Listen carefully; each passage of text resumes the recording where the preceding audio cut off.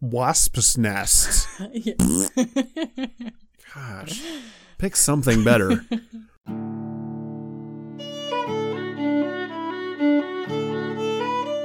Welcome to Charlotte Mason Says. I'm John Schindel, here with my wife Crystal. Join us as we read and discuss the Home Education series.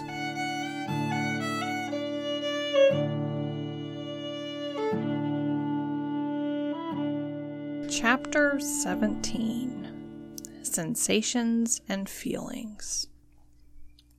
So I noticed that this chapter starts at least a 2-chapter section, and I didn't look any further beyond that. Yeah, just 2 chapters. The first chapter is Sensations Educable.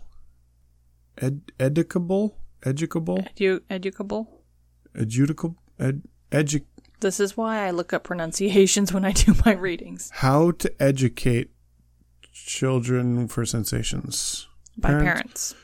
Sensations educatable by parents. So the first chapter is sensations. The second chapter is feelings. And so these are kind of sensations and feelings parts 1 and 2. Mm-hmm. It's weird because, as we'll see, she has a list of 3 things: sensations, feelings, and emotions. So it's kind of weird that it's missing the feelings educable by parents. Emotions. Missing emotions. Yes, emotions. Sorry. That's what she said, and I heard it. Okay. That's strange. I should have looked that up earlier and found out if there's a parents' review article out there somewhere. And that should be part 3 of this section. Yeah, because there's no... Yeah, you can go to the front. I could. Or I could flip through chapter by chapter. Ooh, the Eternal Child. That's the last chapter. Okay. Common sense. What do you think common sense is? Not common? Other than that. Common. Am I helping? No. Okay. No, not at all. Common sense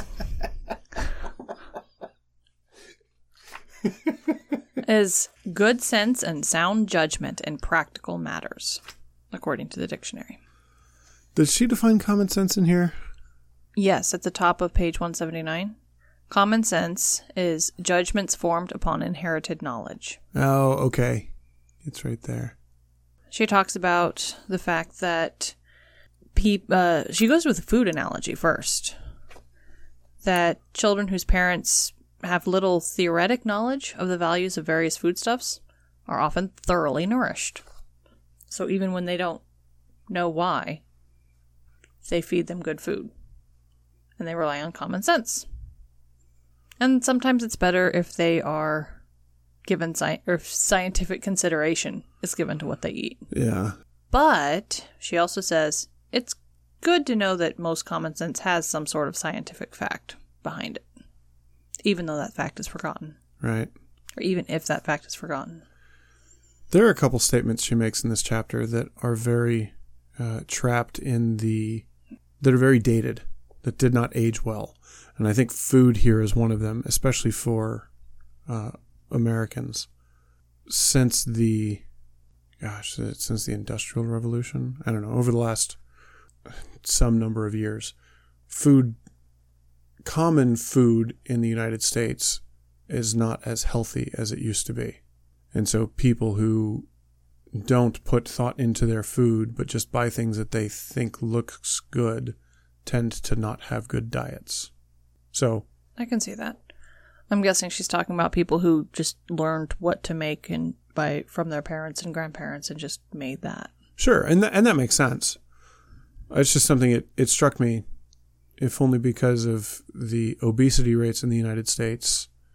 It seems to me that either one of 2 things is true. Either 1, common sense is not as common as it used to be, or 2, the food options we have are not as good as they used to be. Or C, all of the above. So the line I have underlined is, most people suppose that the sensations, feelings, and emotions of a child are matters that take care of themselves. Indeed, we're apt to use the 3 terms indiscriminately, without attaching very clear ideas to them.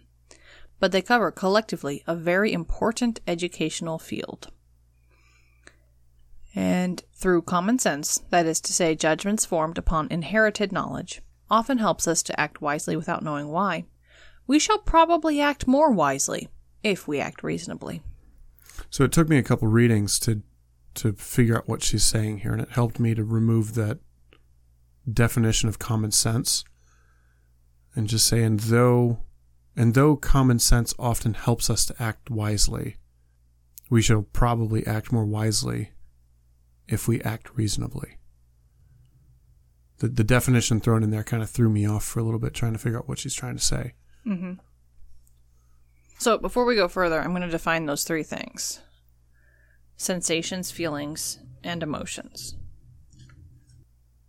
A sensation is a physical feeling or perception resulting from something that happens to or comes into contact with the body. So it's just the physical feeling or perception. Which she defines a little bit in the next section. She does. I just wanted to pull the definition. Is that Webster? I think it's dictionary.com. Okay. It's whoever comes up when I hit Google. It's the one that comes up that I don't have to actually click on. No, that's fine. Other times you ask, or you... I use Webster interchangeably with dictionary because I do. Oh, okay. I don't know. Webster's dictionary might be dictionary.com. I don't know who runs dictionary.com. I don't know. And then a feeling, or feelings, is an emotional state or reaction, or the capacity to experience the sense of touch. Oh, because you feel something. Mm-hmm. Your skin has a sense of feeling. Yeah. Okay. The first one was a feeling of joy. This third one, or the second one, is a loss of feeling in the hands. Or the sensation of touching or being touched by a particular thing. The feeling of water against your skin. Right. And by the difference in definitions between sensation and feeling, I would say that the second definition there is a sensation. It is the sensation of feeling things. More like a synonym to feeling. Yes. In that definition. Right. So then the third one? Emotion is a natural instinctive state of mind deriving from one's circumstances, mood, or relationship with others. Okay, so sensation was... the physical feeling. The physical feeling. A feeling is the emotional state or reaction. And the emotion was the mental state? The natural instinctive state of mind derived from the circumstances, mood, or relationships. Interesting. And emotion is instinctive or intuitive feeling as distinguished from reasoning or knowledge. So it's kind of the more baseline, the more primitive. Emotion? Mm-hmm. The instinctive, intuitive feeling. I wonder if that's why she doesn't touch on it. Or doesn't touch on it directly anyway. Yeah. And I don't know. I also wonder if she doesn't touch on it during the next chapter. Kind of lumps them together. Yeah, because those two are very close. So I just wanted to go talk to dictionary.com for a little bit before we proceed with the Miss Mason's dictionary. None of the headings in the next chapter talk about emotions. No, that makes sense. So she says in the next section here, she says, let's first consider sensations. She says, we speak of sensation of cold and of heat and of pain, and we're right. But we speak of sensation of fear and pleasure, and we're wrong. So she goes on to say the sensations, that word, man. The sensations have their origin in impressions received by the several organs of sense, eye, tongue, nostrils, ear, and the surface of the external skin, and are conveyed by the sensory nerves. That's really cool. The rest of the chapter, she goes through each one in turn, each sensory organ.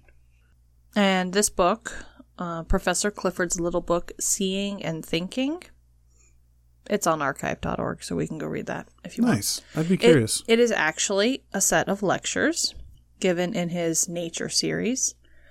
And as I was reading this, Professor Clifford died at the age of 33.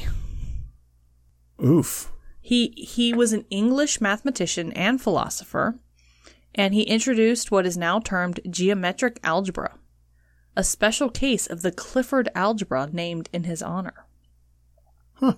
And it's talking about mapping geometric algebra and the effect of mirroring, rotating, translating, and mapping objects into new positions. And he was the first to suggest that gravitation might be a manifestation of an underlying geometry.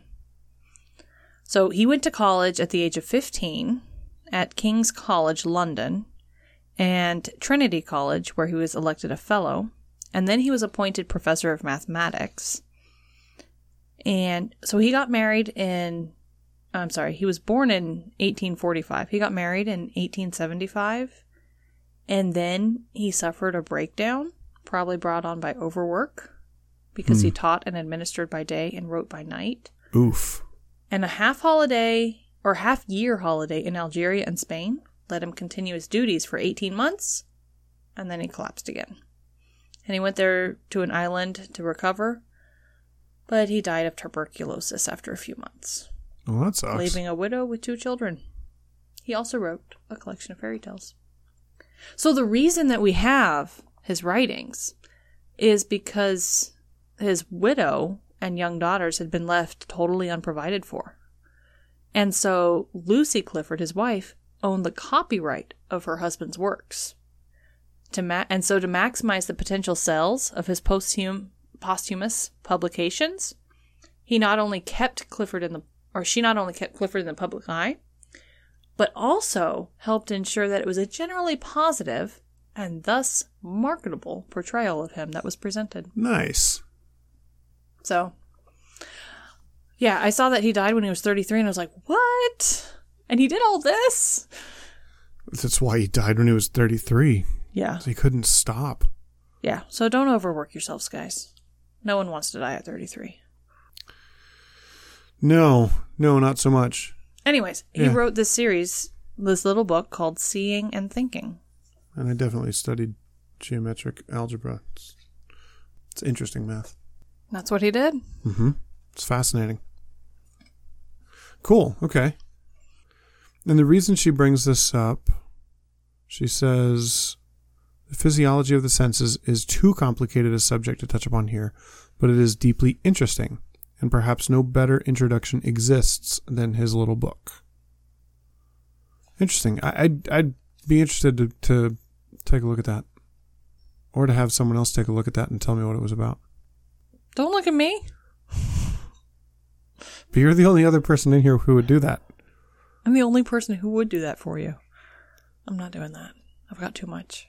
Too much. Nah, you don't have anything else going on. You're not 33 yet. You can keep pushing. Oh, goodness. Yeah. Like you want that. I'll get you a nice big old life insurance policy. So I can work myself to death. Now it's on tape, though. And then I can hire a nanny and a cook and a butler, and I hadn't thought about that. Anyway. I don't know. I don't know how to get back into this. Now, the senses are the 5 gateways of knowledge. And an intelligent person should be aware of and capable of forming judgments upon the sensations he receives. So they should be treated objectively, not nice or disgusting or anything like that. Just when you're teaching a child about sensations, you should dwell on the things that are tangible. Well, and the example she gives here is marmalade. She says it's interesting, not because it's nice, but because one can discern it in different flavors and the modifying effect of the oil secreted in the rind of the orange. And she goes on to describe any number of items throughout this chapter and describe what sensations they have as opposed to how it makes you feel. And I thought it was interesting at the end here. She says, a useful piece of education is this of causing a child's interest to center on the objects which produce his sensations and not in himself as the receiver of those sensations. So the sensations, we need to teach our children to focus on the object, not on what the object is causing in me. Mm-hmm. Kind of the sensation rather than the emotion. Right. So when you're feeling something, you need to feel if it's hard or soft, not if it feels good or bad.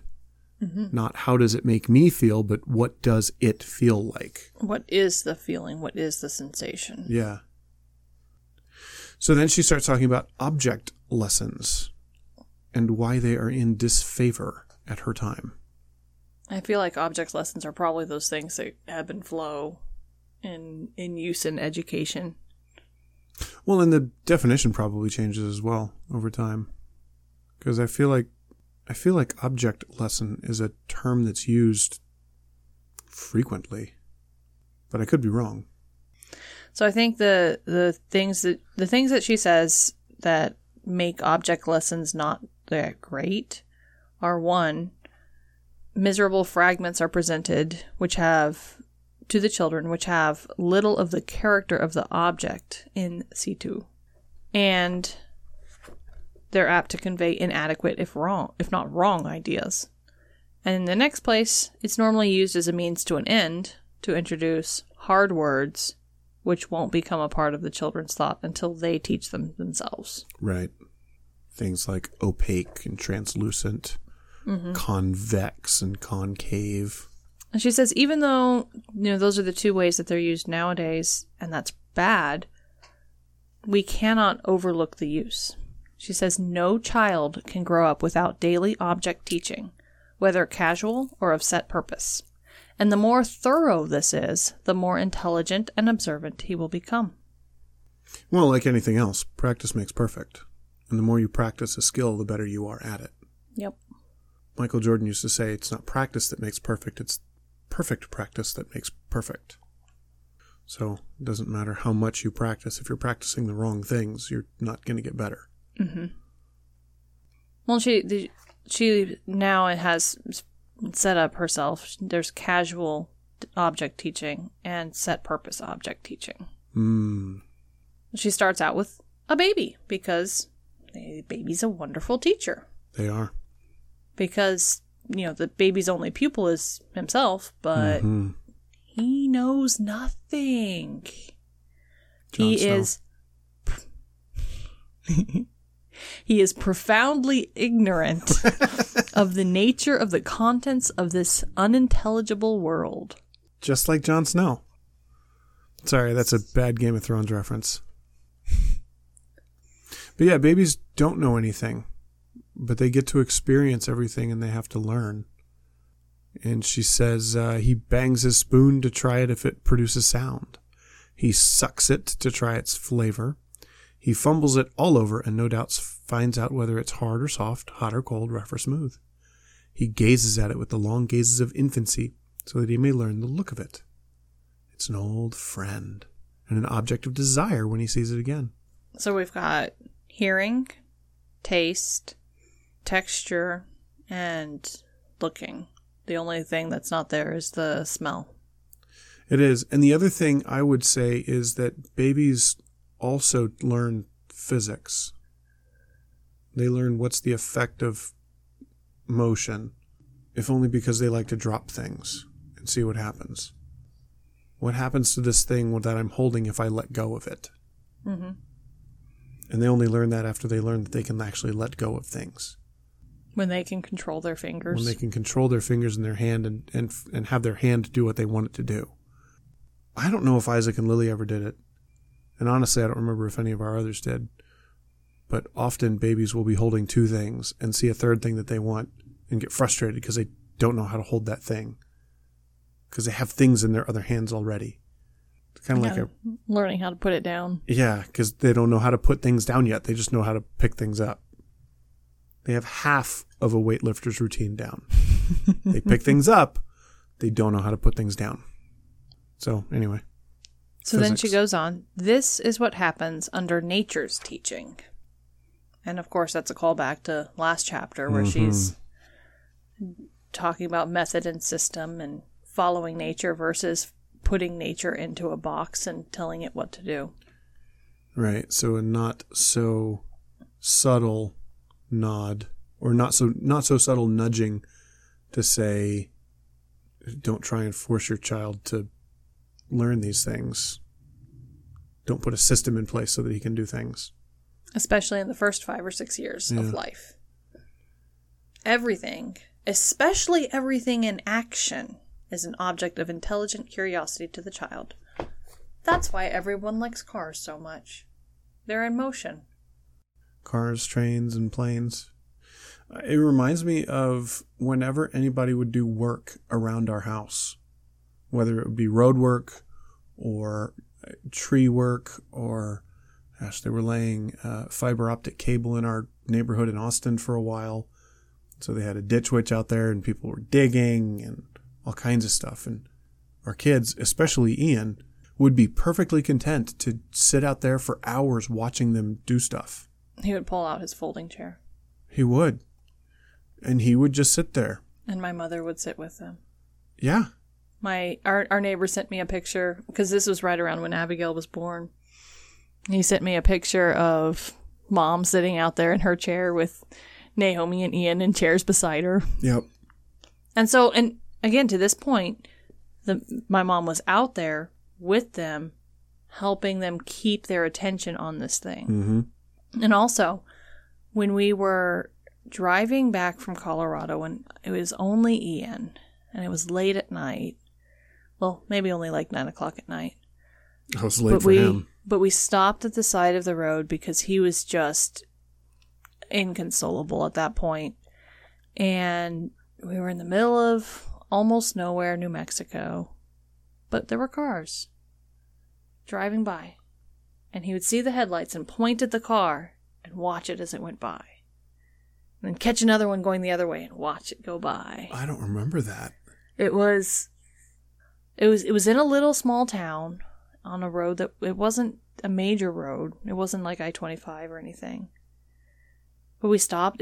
We were just basically sitting on the side of the road in this little tiny town, and he would point and watch the cars going each way. Huh.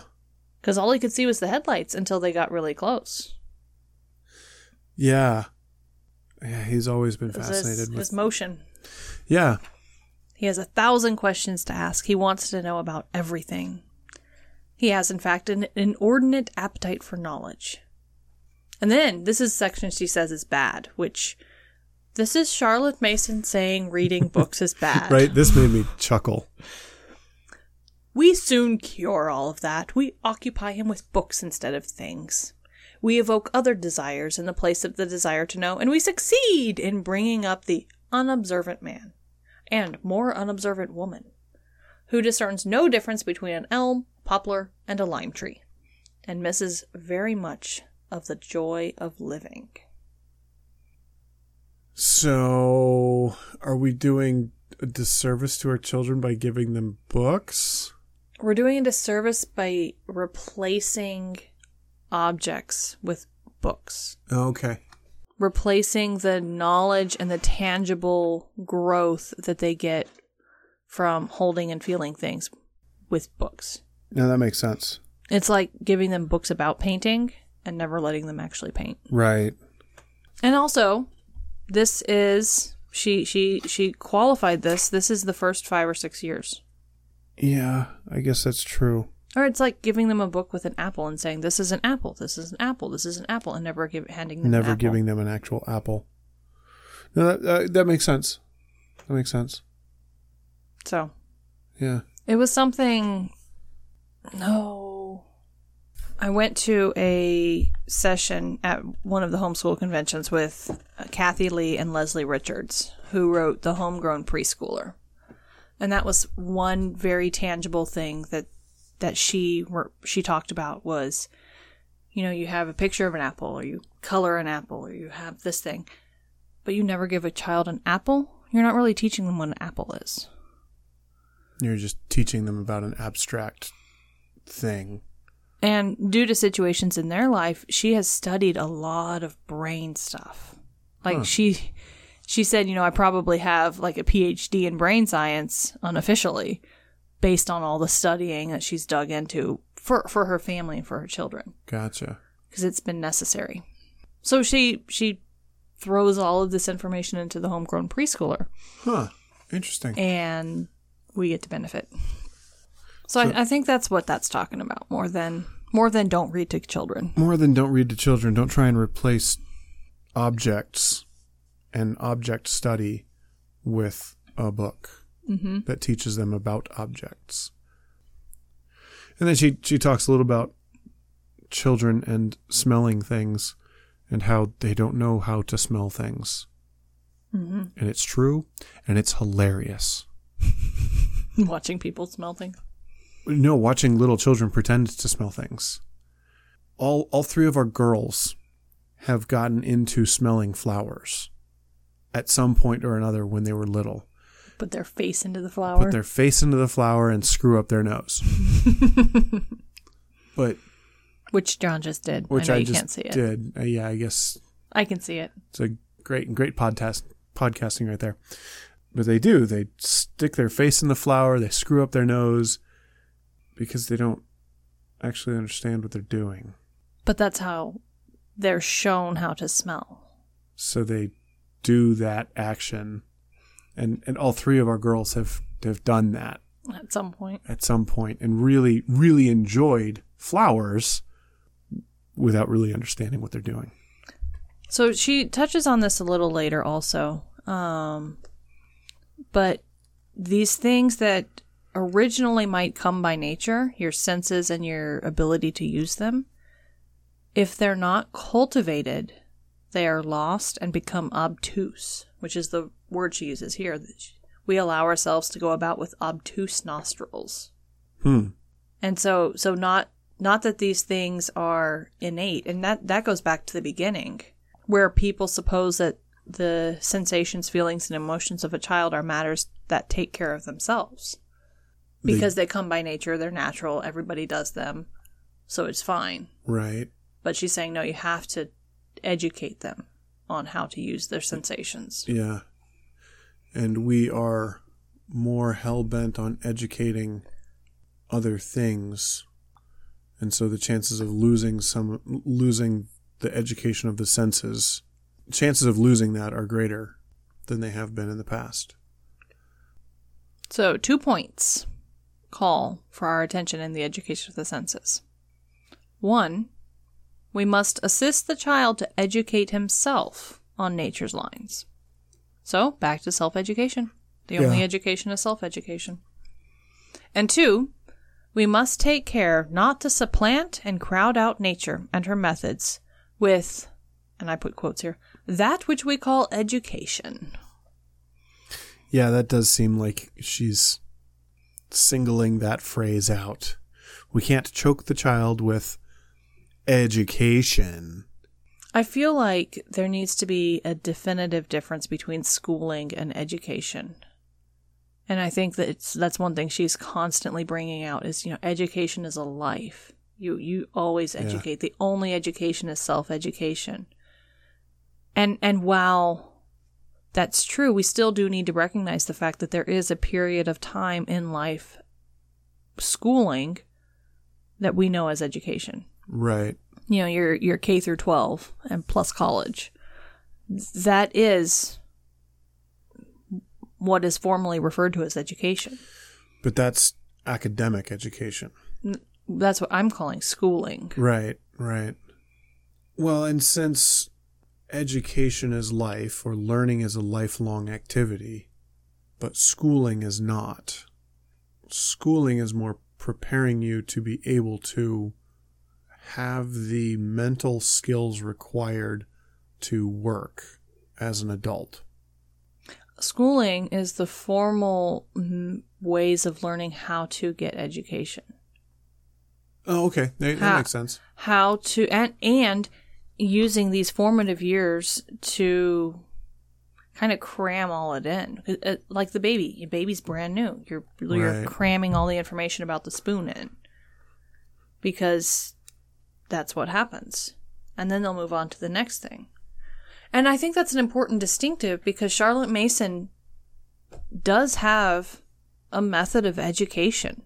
Mm-hmm. It is not unschooling. It is not child-led education. And there are very distinctive things that have come up in today's education world. That's not what Charlotte Mason is talking about.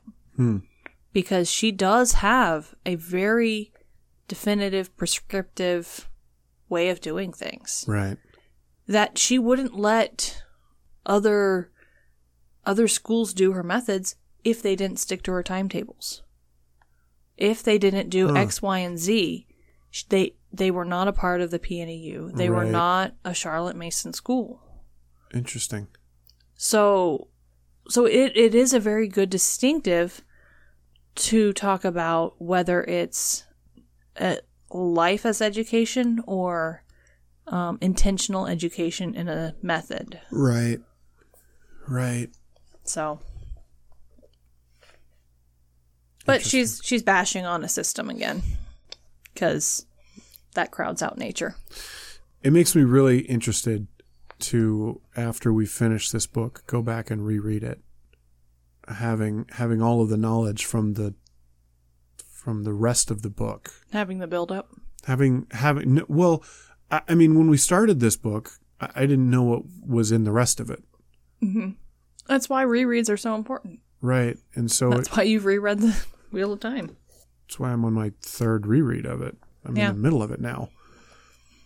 And I still can't put it down.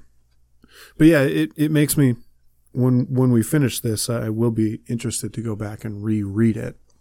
I think there was a recommendation to teachers of the Charlotte Mason method to read through the series every 2 years. Yeah, I remember that. We need to speed up our pace. Yeah. Okay, so that was starting to talk about object lessons. No, that's starting to talk about just education of the senses. So then she does talk about object lessons, and she says they should be incidental. And this is where the family enjoys so great an advantage over the school. Because the family can do object lessons whenever it darn well wants to. Because it's almost impossible for the school to give anything but set lessons. You know, today we're doing the apple, tomorrow the banana. Mm-hmm. But the family, everything. The wasp's nest, and all of the things that they can learn about that, which, frankly, I don't know if I would be having my children touch a wasp nest to figure out if it's not cold to the touch. But what if you've sprayed it and you know that there's nothing in it? Then it's full of chemicals and I'm not letting my children touch a wasp nest. What if all the wasps... I mean, what if it's an empty dormant nest, though? Sure. I wouldn't go within 20 yards of it, but... John despises wasps. I am the wasp killer of the house. She is. Which, we kill wasps because they can be dangerous and they're not allowed around our house. If I find them out in the woods, we'll just stay away from them. But around our house, that's not happening. The wasps die. But not by me. I run away from them. I captured one time because it was large. It was a really big one. And kept it in a Tupperware container. It was on huge. our counter. And it took forever to die. And it tormented John for so long, and he didn't say anything. And he told me about it later, and I felt kind of bad. But it was really cool watching it. It was... Was it the cicada killer? Yeah, that's what it was. It was the cicada killer wasp. The thing was huge. They're typically 1.5 to 2 inches in length. So we don't need wasp nests to have common objects fall under our observation. Right? She Maybe talks about rocks. bread. Dirt. Grass. A lump of coal. Wasp's nest. Yes. Gosh. Pick something better. Talks about, as we're eating, we observe that it's absorbent. And then we talk about, what else is absorbent? And is it more absorbent or less absorbent? And she talks about the intention, or I'm sorry, not the intention. The importance. She talks about the importance of a child or a person knowing the difference between a comparative term and a positive term. A comparative term is where you are comparing it to other things, whether it's high, low, sweet, bitter, long, short, agreeable, etc. But positive terms are square, round, black, white. It doesn't matter what other things are. That is what that is. It's a descriptor. That thing is that color. It's not good or bad. It just is. Mm-hmm. Or how tall it is. It's not that it's taller than something else. It's that it is 3 feet tall. But to say it's tall is a comparative term. To say it's tall would be, but to say it's 3 feet tall, that's a positive term. Would be a positive term, the descriptive term. And then again, that leads into the indiscriminate use of epitaphs. Take care. Half the dissensions in the world arise from the indiscriminate use of epitaphs. Epitaphs? Epithets? Epithets. Epithets. Well, clearly I don't know how to pronounce words. And then this is the power of judging of weight is worth cultivating. So here she gets into, we've talked a lot about why it's important. We've talked about what object lessons are. We've talked about how children learn things. We've talked about why the family is better than the school for it. And now she's getting practical. And now she's going to get practical. And we're going to talk about weight, size, sounds, odors, flavor. And then we're going to talk about how to train those things. And so I don't know how much detail we want to get into here. I honestly don't have anything else highlighted for the rest of this chapter because I don't know. Because you don't? Because I don't. Let me go here. At the end, there's this, I guess it's Latin, ceteris paribus, which is with all other conditions remaining the same. So, if everything else remains the same, one has a greater respect for the man who made an accurate judgment than for the vague person. And so that can be applied to all of these things. Yeah. Where if you are accurate, then you will be more respected for that accuracy. Mm-hmm. So yeah, talking about weight, train yourself with weight, and test yourself. Hey, let's have a game of this. How heavy do you think it is? Mm-hmm. Okay, let's weigh it now. How tall do you think this is? Okay, let's measure it now. And so as you practice that, then the skill becomes greater. Right. Well, and like she says at the end here, she says, trained to observe. By degrees, the children are trained to observe that the relative weights of objects depend on their relative density, and are introduced to the fact that we have a standard of weight. So understanding the weight of something leads to the next step in the scientific process. Mm-hmm. So you can see that two things have the same size, but one is heavier than the other. A bowling ball is heavier than a basketball, but they're the same size. So then you start getting into those questions. And then you can talk about things falling. Well, which falls faster? A bowling ball or a basketball? Mm-hmm. And then you get to do the fun experiment where you drop a brick with the little feather on top of it. So the brick is breaking all the wind and the feather falls as fast as the brick. And so just by being observant, you can start moving into some of those scientific principles. And cultivating observancy? Cultivating the power of observation. Cultivating the power of observation, which again is what early science was built on, is observing something and trying to figure out why it did what it did.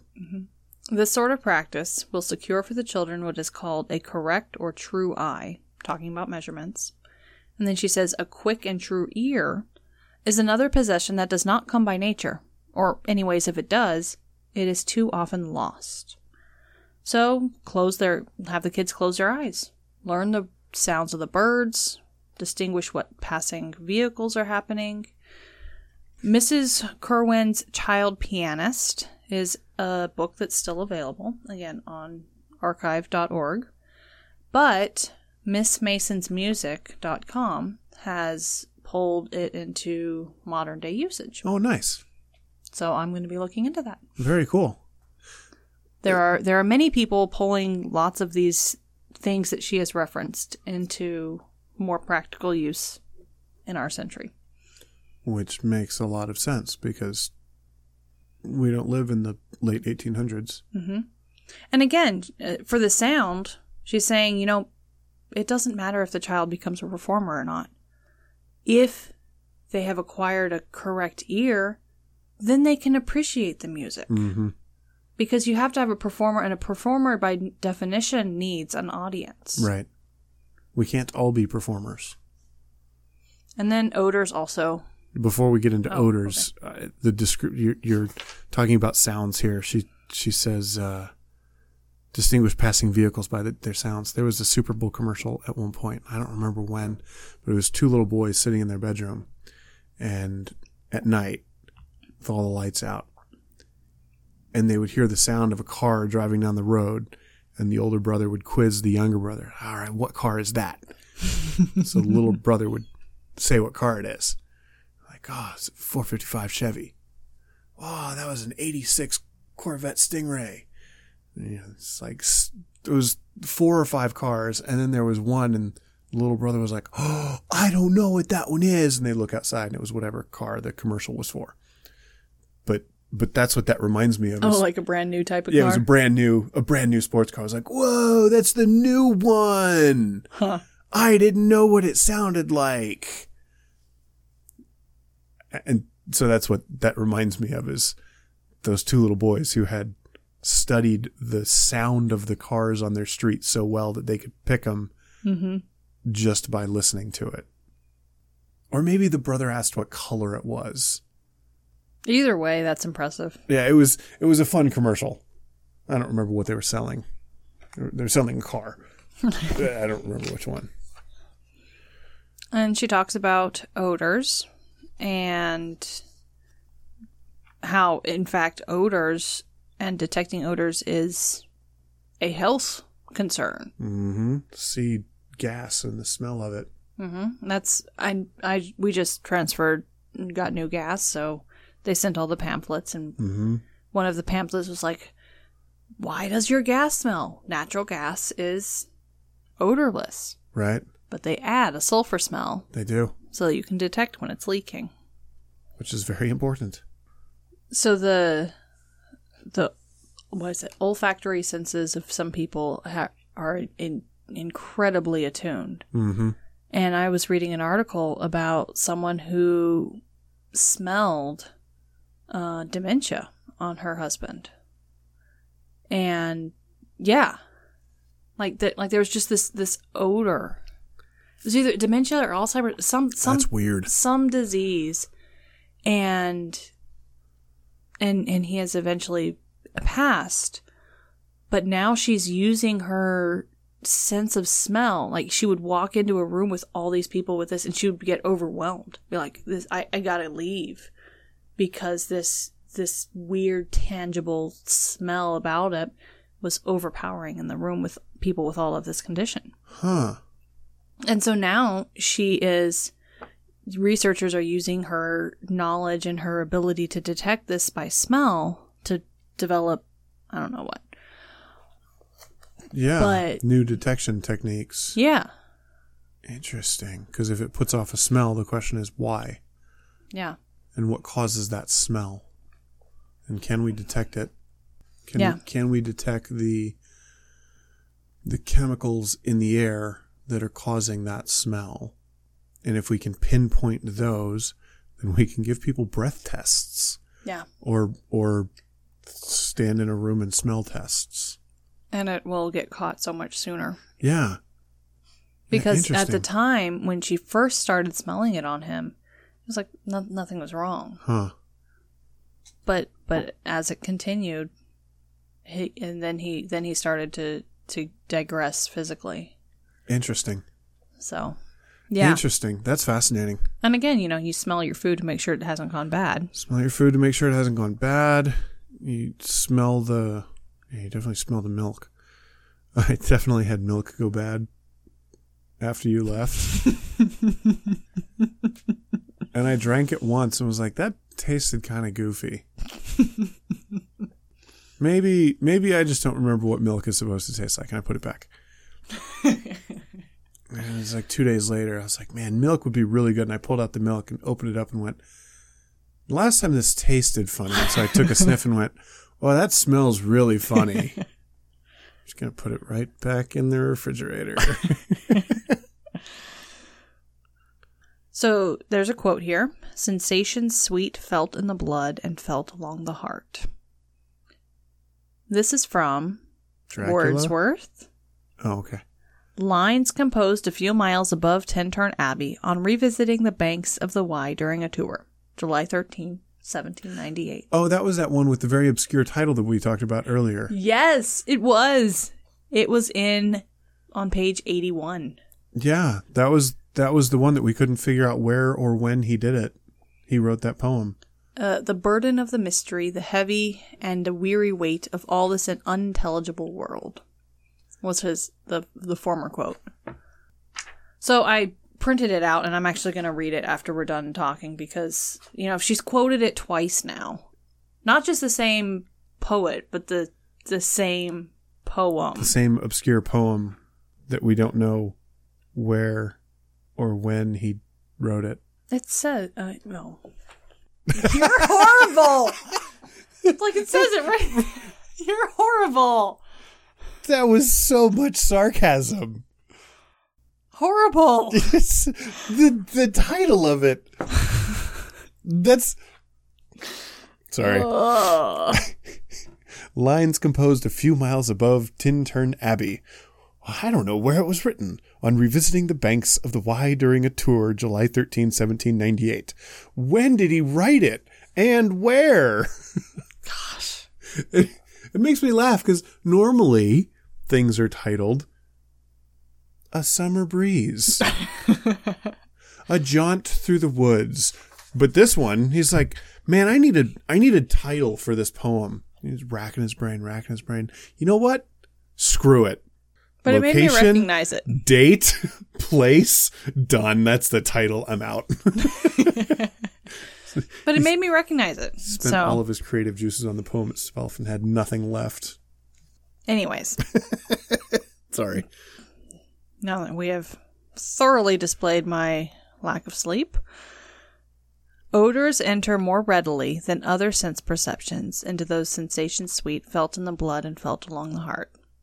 Where smells are linked with something, whether it's joy or sorrow or relief or anything. Bodily functions. Or throw up. There was a time very early in our marriage where we had spaghetti and drank vodka. And it came back up for one of us. And it wasn't Crystal. And it was just absolutely disgusting.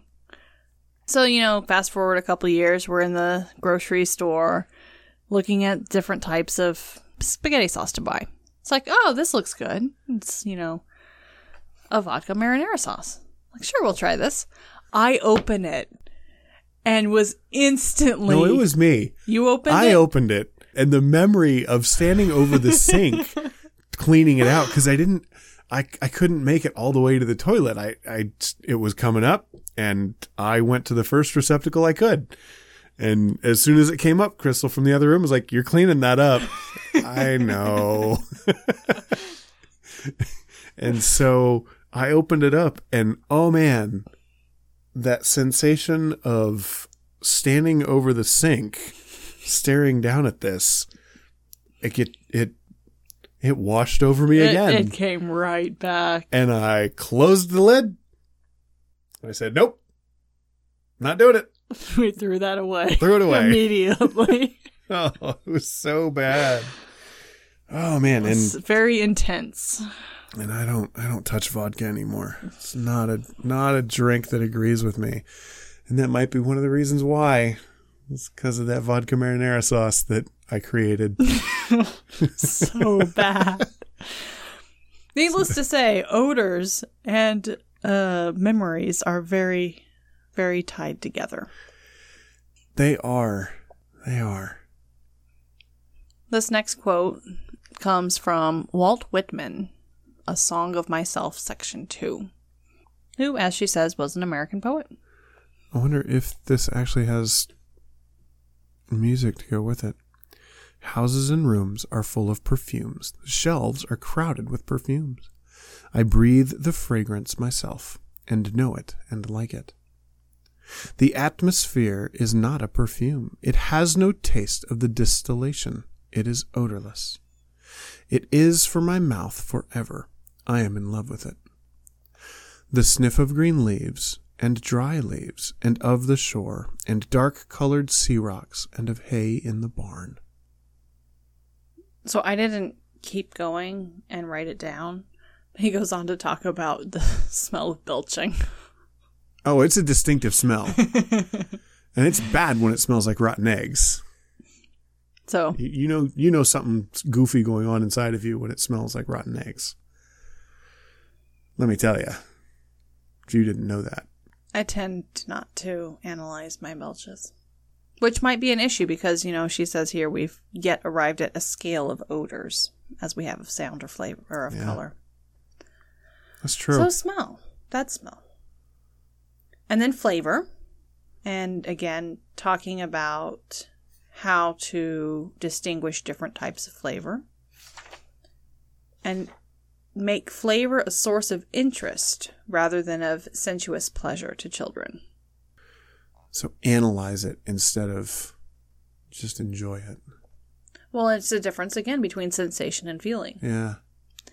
And this, I thought, was a very interesting piece of parenting advice. It is not well to make a child eat what he does not like, as that would make him dislike that particular dish always. But let him feel that he shows a want of self-control and manliness when he expresses distaste for wholesome food. That's likely to have a lasting effect. Yeah. Again, get the child's will on your side. Mm-hmm. And don't make the argument about that specific food. Batman eats all of his carrots.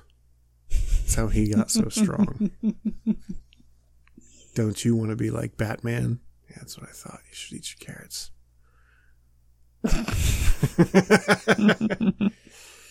Psychological games. I don't think that's exactly what she's saying here. But that's what you thought of. That's definitely what I thought of.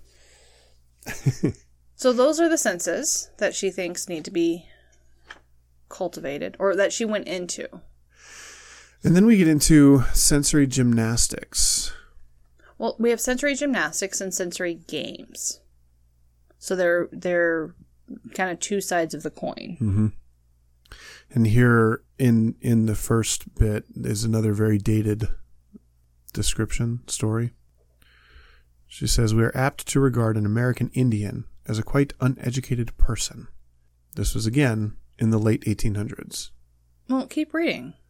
I'm just saying, it's in the late 1800s. He is, on the contrary, highly educated insofar as that he is able to discriminate sensory impressions and to take upon these in a way which is bewildering to the book-learned European.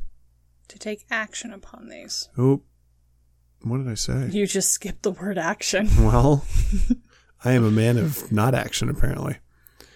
It would be well for parents to educate a child for the first half dozen years of his life, at any rate, on red Indian lines. And she does have that in quotes. Yeah, red Indian is in quotes there. It makes me think it's dated because of the context in the late 1800s, the American frontier was still relatively wild, and there were still Indians that lived more in the wild than anybody does now in the U.S. And so I think her description has lost some of its punch and its verve over the years. So it's dated, not that it's now bad, it's just dated in that it's dated. Okay. Because times have changed, not for better or worse. It's something that you have to remember when she's writing this to be able to understand what she's saying. She goes into a description about how they should be able to discriminate between things from Colors. a few minutes study of a thing. Mm-hmm. Colors and shades, degrees of heat. We approach the subject by the avenue of the child's senses, rather than by that of the objects to be studied. Because just now we have in view the occasional test exercises, the purpose of which is to give thorough culture to the several senses. And then talking about, approaching or acquaintance with nature and natural objects is a little different. That's something else, where the beetle takes initiative and the boy follows. But the one who does these sensory daily gymnastics to understand colors, shades of colors, relative degrees of heat, etc., will be able to discern more about the beetle. Mm-hmm. And then games. A good game, especially at a birthday party. Yeah. Put a bunch of crap on a table and have them touch it all. That's her game. And then go and tell you what they can find. They can remember. Mm-hmm. Rocks and sticks and grass and feathers and 100 objects. Can you keep going? I could. So there's two games here. One is a definitive object lessons, not these by the way type things. You take a piece of something, a piece of bread, and say, okay, everyone tells me something by touch. Everyone tells me something by smell, by taste, by sight. And so that's where they start learning new things about it, because as each person says something, that's crossed off the list, so they have to come up with something else. Mm-hmm. And she says, children are most ingenious in this kind of game. I would need a dictionary to come up with these words. No doubt the best and happiest exercise of the senses springs out of a loving familiarity with the world of nature. So, get out in nature. Do these things in nature. Yeah, go enjoy being outside. Go touch things and feel things and look at things and smell things and listen to things. Don't feel weird that you want your child to smell everything. It's a good thing. It's a thing to be cultivated. And it's something to be encouraged. So when your child brings you random things that you look at and go, oh, you found a rock, you can actually start asking questions about that. Yeah. Talk about all the different details and the characteristics. Is this rock smooth? Is it hard? Is it soft? Is it light? Is it heavy? Is it big? Is it small? What color is it? So we have lava rocks in our backyard now. And there was a puddle, a little puddle, and one of the rocks was floating. Ooh. Yeah. And did they notice? Ian did. So then when we were at the Greenbelt and he saw the rocks, he was like, oh, this little one's going to float. I said, okay, let's try it. It didn't float. He's like, but it's so small. Yeah, but it's a rock. What happened to the other rock that made it float? So he kind of thought about it, and I told him, it has air in it. And he was about to move on to something else, so that's why I went ahead and just told him, because we didn't have it with us to just see the difference. But yeah, just those little connections, little things. And that was a false idea. The false idea was that the rock would float. Mm-hmm.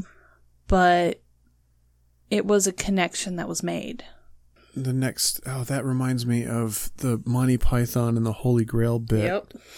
I thought it reminded me too. Oh man, where the knight, they're about to burn a witch, and the knight is trying to get the people to not burn the witch. To not burn the witch, and so it's all right. So witches burn, right? What else burns? One of the guys in the crowd, more witches. Okay, they come up with wood. Like, all right, great. Wood floats, right? What else floats? And one of the guys in the crowd goes, rocks, really little ones. And the knight's just going, oh my gosh. Yeah, if you've never watched any Monty Python, you could only go to YouTube and watch the clips because the whole movies aren't really worth it. You should totally watch the entire movie of. That was the Holy Grail. The Holy Grail. I've not actually seen whole movies of any of the other ones, but yeah, definitely clips of the Holy Grail, and that one's a good one for drawing conclusions about things. No doubt the best and happiest exercise of the senses springs out of a loving familiarity with the world of nature, but the sorts of gymnastics we have indicated render the perceptions more acute and are greatly enjoyed by children. That the sensations should not be permitted to minister unduly to the subjective consciousness of the child is the great point to be borne in mind.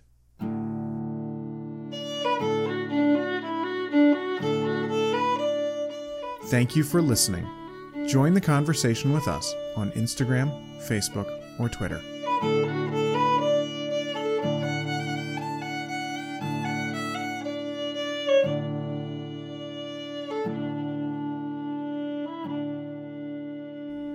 I think that's where we want it. Yep. So just look.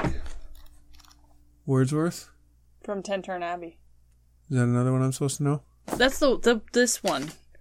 Lines composed a few miles above Tintern Abbey on revisiting the banks of the Wye during a tour. You mean the one that we didn't know where it was written? Shut up. You're terrible. Honestly, I keep repeating it because I think it's hilarious that he named it that. And you keep getting me! Which isn't why I'm saying it. That's the funny part. Because I keep saying it because it's hilarious. And then you're like, well, but we know where it was written. And it takes me a second. I'm going, but I know. That's why it's funny. I'm like, no, I looked it up. We figured that out. I Googled it. Yeah, it was written right. That's what it says.